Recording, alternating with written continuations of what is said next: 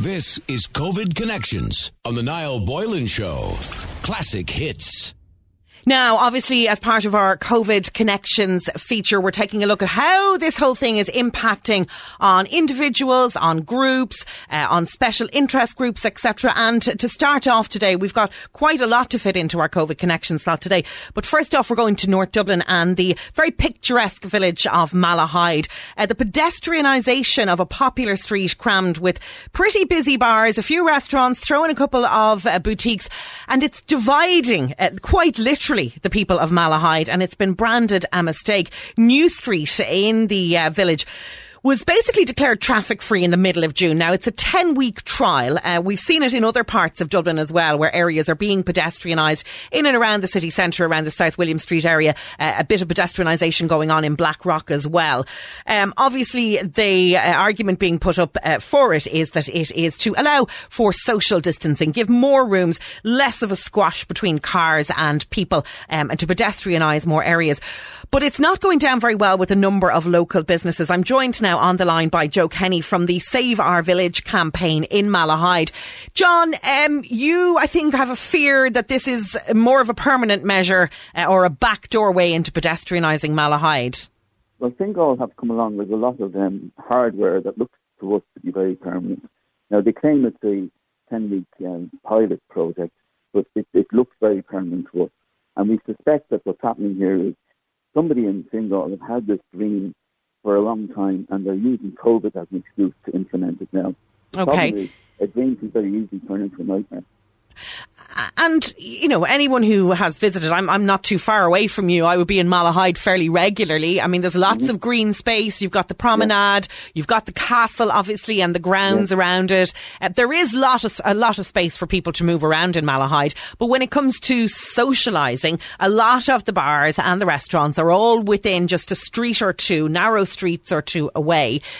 You know, from a punter's point of view, pedestrianisation is maybe something that they might welcome, the visitors who are coming into Malahide every weekend. Why why is there such local opposition to it? If there's pedestrianisation, maybe more people will come to Malahide and spend their money. Well, of course, pedestrianisation is a very seductive idea, but if you look at the detail of it, in a particular place like here in Malahide, there are lots of downsides. I mean, one of the most obvious ones in New Street is we have a health centre in the street. Now, from the windows of my restaurant, we watch aged and infirm people making their way into that health centre. What tends to happen is they're dropped off by the carers at the door and they go straight in. Now, with pedestrianisation, they have to be dropped at the top of the street, and it is heartbreaking to watch them making their way down and on, trying to get into the place. That's just cruelty. And I've written to all the councillors highlighting this problem, and only one of them has bothered to come back to me, Avian Tormey from Host. Ironically, a Host councillor who's showing more compassion for the people, the vulnerable people of Malahide, than our own local councillors. Now, that's just one example. There are many others. Cyclists, skateboarders. We've had disorderly behaviour. We've had vagrants sleeping on the benches. It's just our greatest fear is that what we're looking at is a Temple Bar type atmosphere creeping into Malahide. Okay. And obviously Malahide is very busy, particularly at weekends, particularly summer weekends. I mean, I've been there. And the thing about that is it makes a joke of the COVID separation thing, because people are thronging around. So in actual fact, it's having the exact opposite to what it's purported to be doing. It's not actually a COVID measure at all, or at least insofar as it is, it's making the danger of catching COVID even worse. And is Fingal insisting with you that this is temporary and that it is only 10 weeks? I mean, have they given you that assurance? No, they haven't. Only one councillor has given me that assurance, and I don't believe for one moment that it's temporary. Okay, so there you go. Things that many of us may view as things that are progress or that, you know, are going to make things better for us, don't necessarily make things better for the people who live there. And certainly a feeling from Joe Kenny there and the business group in Malahide. And I think the same is reflected from areas in South County Dublin as well, and possibly in areas that we haven't heard about around the country, that in actual fact pedestrianisation Although it may seem shiny and happy and new and have a beautiful image of sort of, very European kind of cafe culture style of living, it's not necessarily so straightforward for the people who live in those areas. I want to move on now. Of course, we this week heard about the government's plan to reopen schools here literally 4 weeks from now. And, there's been a lot of debate here about how practical it is to be able to enforce social distancing in our classrooms. Of course, it doesn't affect the very tiny ones who'll be starting school or maybe in senior infants this year, but older children then in primary school, a metre distance, bubbles. I know that I got notification during the week, my son's school bus, they're all going to have to sit in the same seat, wear masks and sit next to preferably a sibling or somebody else in their class. So it's all quite confusing. Well, someone who's already got the heads up on this is Liam Printer. He's a native of Westport in County Mayo, but you've been living and teaching in Switzerland for the past 7 years, Liam, and you're already back at school and have been for some time. Yeah, that's correct. We've been back at school since the 11th of May, actually. And when you consider that Switzerland is so close to the north of Italy, where we, of course, had the epicentre of it, it was quite remarkable and a little bit scary, I have to say, going back to school so quickly, back to the live classroom on the 11th of May. And did you at the time take a view that this is a bit too soon? Personally, yeah, I was. Like my fiance actually works she's a doctor in paediatrics in Switzerland, and she has done a master's in global health. So we would be quite up on all this and, would talk about it a lot. And when we were going back, I did say to her, wow, I feel like this is early. I think that we're probably going to have a spike in cases in the next couple of weeks. But it was the federal law. It was the government's decision. Every school in the country went back on the 11th of May. So we just kind of had to get on with it. But I definitely was a bit apprehensive, I have to say, going back, yeah. And so talk to us then, because, as a parent, I'm apprehensive. I'm sure my children are apprehensive. I'm sure the teachers and the principals are very apprehensive. So you've been through this. Talk to us about your first day back in class. What was it like? What kind of restrictions did you have in place there? Are they similar at all to what's being suggested here? Yeah, it's really interesting, actually. I think you have to consider that where the virus was on the 11th of May, and it's quite different, I suppose, our understanding of it now. So the Swiss government decided that students up to the age of 16 did essentially not need to socially distance. That was their way of looking at it. So they said that students up to the age of 16 on the 11th of May will be back in school on every second day. So we had to organise that as a school ourselves, how we did that. So we broke students up into essentially A and B, and A was in on Monday, B was in on Tuesday, and that's how we did that. And you did that for 2 weeks, and then after 2 weeks that was removed, and we were just back to normal full classes. In terms of the measures you spoke about just there, the bubbles and the 1 metre distance and the masks, we were told we were allowed to wear masks if we wished. It was totally up to us. Students were also told that if they wanted. Obviously there's hand sanitizer in all the classrooms. And what they did in the school was they kind of just changed a lot of the way the movement of people through the school. So that was our school decided, right, no parents or adults are allowed onto the campus unless they have an appointment. So the government's decision was what they needed to do was reduce the amount of adults in the building as opposed to children. That's the way they looked at it. So, for example, the primary school at our school section, they had staggered start times. So they would start at 8:15, 8:25, 8:35 and the same when they were finishing. And that meant, of course, that there was less movement around the school, less adults on campus. Other things like the cafeteria, they changed the times and only certain year groups at certain times, one space between students. But again, almost all of that got, the stuff like that where the social distancing was in place got removed when we went back to full classes simply because it just wasn't possible. It's just not possible. So are you now at a stage in your school that essentially is kind of normal, Liam? Are you back to the way you were pre-COVID almost? I think it's pretty similar. It's pretty similar. The older students, so essentially the 5th and 6th years, they only came back on that kind of hybrid every second day from the 8th of June to the end of the year. So we continued with that with them till the end of the year. But the other students from 16 down, they were all back in full classes, and it was pretty normal. The things like I kind of pointed out in the article was just that, we don't have any sports, there's no theatre performances, there's music performances, there's no field trips, so all the fun stuff has essentially been stripped out, which is a real shame. Yeah. But I think it's been fantastic to get the students back, and personally, on a personal note, I've really appreciated being back and seeing my colleagues, and yes, we're 2 metres apart at the coffee machine and talking at a distance, but it has given me a real sense of, okay, this is why I'm a teacher. I'm not a teacher to sit in front of my computer all day. That's not what I trained for. Okay. Yeah, but there'd be no gossiping amongst the teaching staff if you got to be 2 metres apart, that's for sure. Have you seen any increase in infections, or have any clusters emerged in the classroom? I mean, they're talking here about there won't be, or there shouldn't be, a need, according to Education Minister Norma Foley, to close an entire school if there's an outbreak, that it will be very much a case of contact tracing as to who's been in very close contact with the affected case, and then we'll take it from there on a case-by-case basis. What are you seeing in schools in Switzerland? Yeah, it's a very similar approach, actually. The local governments, Switzerland's broken up into cantons, which would be similar kind of the size of a province in Ireland, and they have a lot of autonomy about the way they make rules, but the federal government said everyone goes back to school, but then the cantons can decide on how they want to do that, of contact tracing and closing schools and that kind of thing. So in our canton, they decided that they would do exactly as you said. It would be contact tracing. They would close down a class or a year group if that was necessary. Now, that did not happen in any school I'm aware of. Okay. I think if I remember in the news, there might have been one school, but that was before the lockdown. So what actually happened bizarrely, and I mean, I know epidemiologists, so I was quite surprised, but the case numbers actually decreased. They went down when we went back to school. So we were at about 40, 50 cases a day on average when we went back to school on the 11th of May. And it went down to about 15, 20 cases a day for the rest of June. Okay. And it was in July it started to go back up again when the borders opened. Now, again, of course, there's many different reasons why that might have happened. But in general, the cases stayed remarkably low. I was personally quite surprised, and obviously pleasantly surprised. And what that meant was some of the teachers who had decided to stay at home because they were in the vulnerable group, they worked at home for, say, 2 weeks, and we just kind of helped to cover their classes, did whatever we could. And then after about 2 weeks, when they realised there's not been a spike, I'm going to go back to school, but I'm going to wear a mask and I'm going to be careful. So that's what happened. A few of those teachers decided to come back for the last 3 or 4 weeks because they realised there's not been a big spike in cases.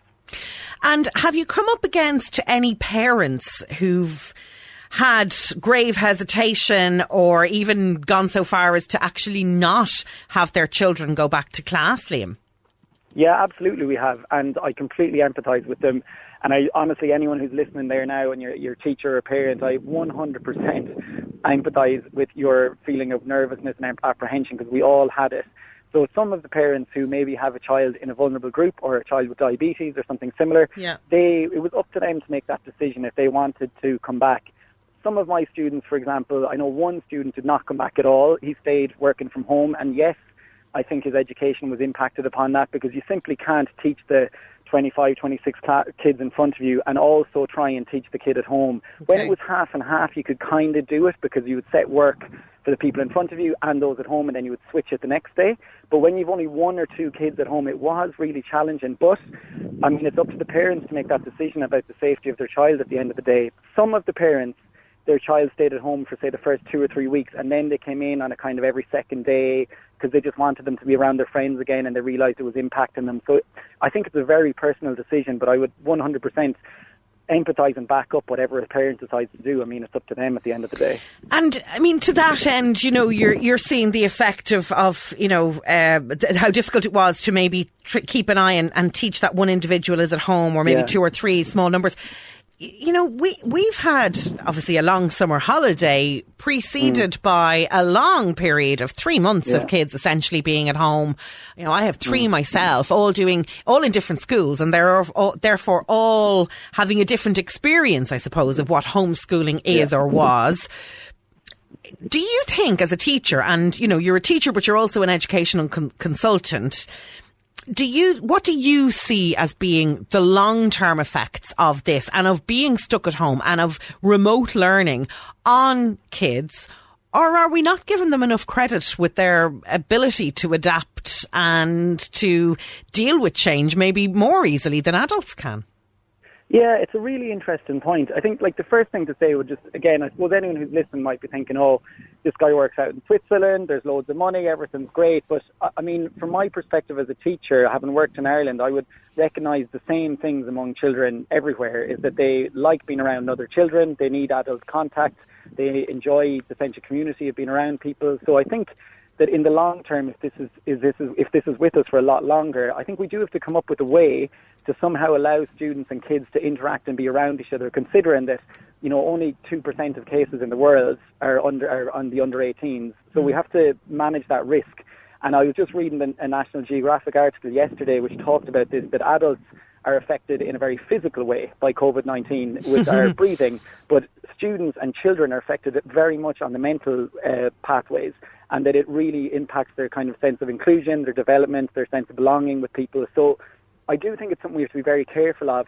In terms of the future, I think we've all learned a huge amount from this as teachers. Like, I certainly now am using tools in my classes that I never knew existed before the lockdown, because I suddenly overnight had to learn how to do everything online and post things online and do videos and all these different things.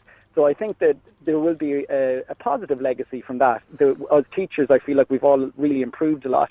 But I do feel like most of us as teachers, we became teachers because we love children and we like being around them and we like the sense of seeing them learn and grow. And I think that for me, being back in the classroom, even if it is a bit different and they're spaced out, is a lot more positive than continuing to just be behind my screen at home, no matter how effective you are at that. Yeah. Finally, Liam, just any advice that you have for teachers who might be have some trepidation about the fact that they've got to get back to work and be in front of, I don't know what the class sizes are like in Switzerland. I'd hazard a guess that they're significantly smaller than they are here in Ireland. But, that they have to get back up in front of 30 plus potentially children who might have anxieties and issues and worries. What words of comfort can you give them and indeed their parents? Yeah, it's a really, really great point. I think that for me, going back, and personally, I feel that the really important thing is to point out that we don't have to over-concentrate on where we are with the curriculum right now. I think for the first few weeks in particular, I would just put the students at the centre of everything we're doing, find out about their lives, what they're doing, their interests, and just welcome them back and try and take the pressure off in terms of exams and where we are, and if we're, in inverted commas, behind, whatever that means.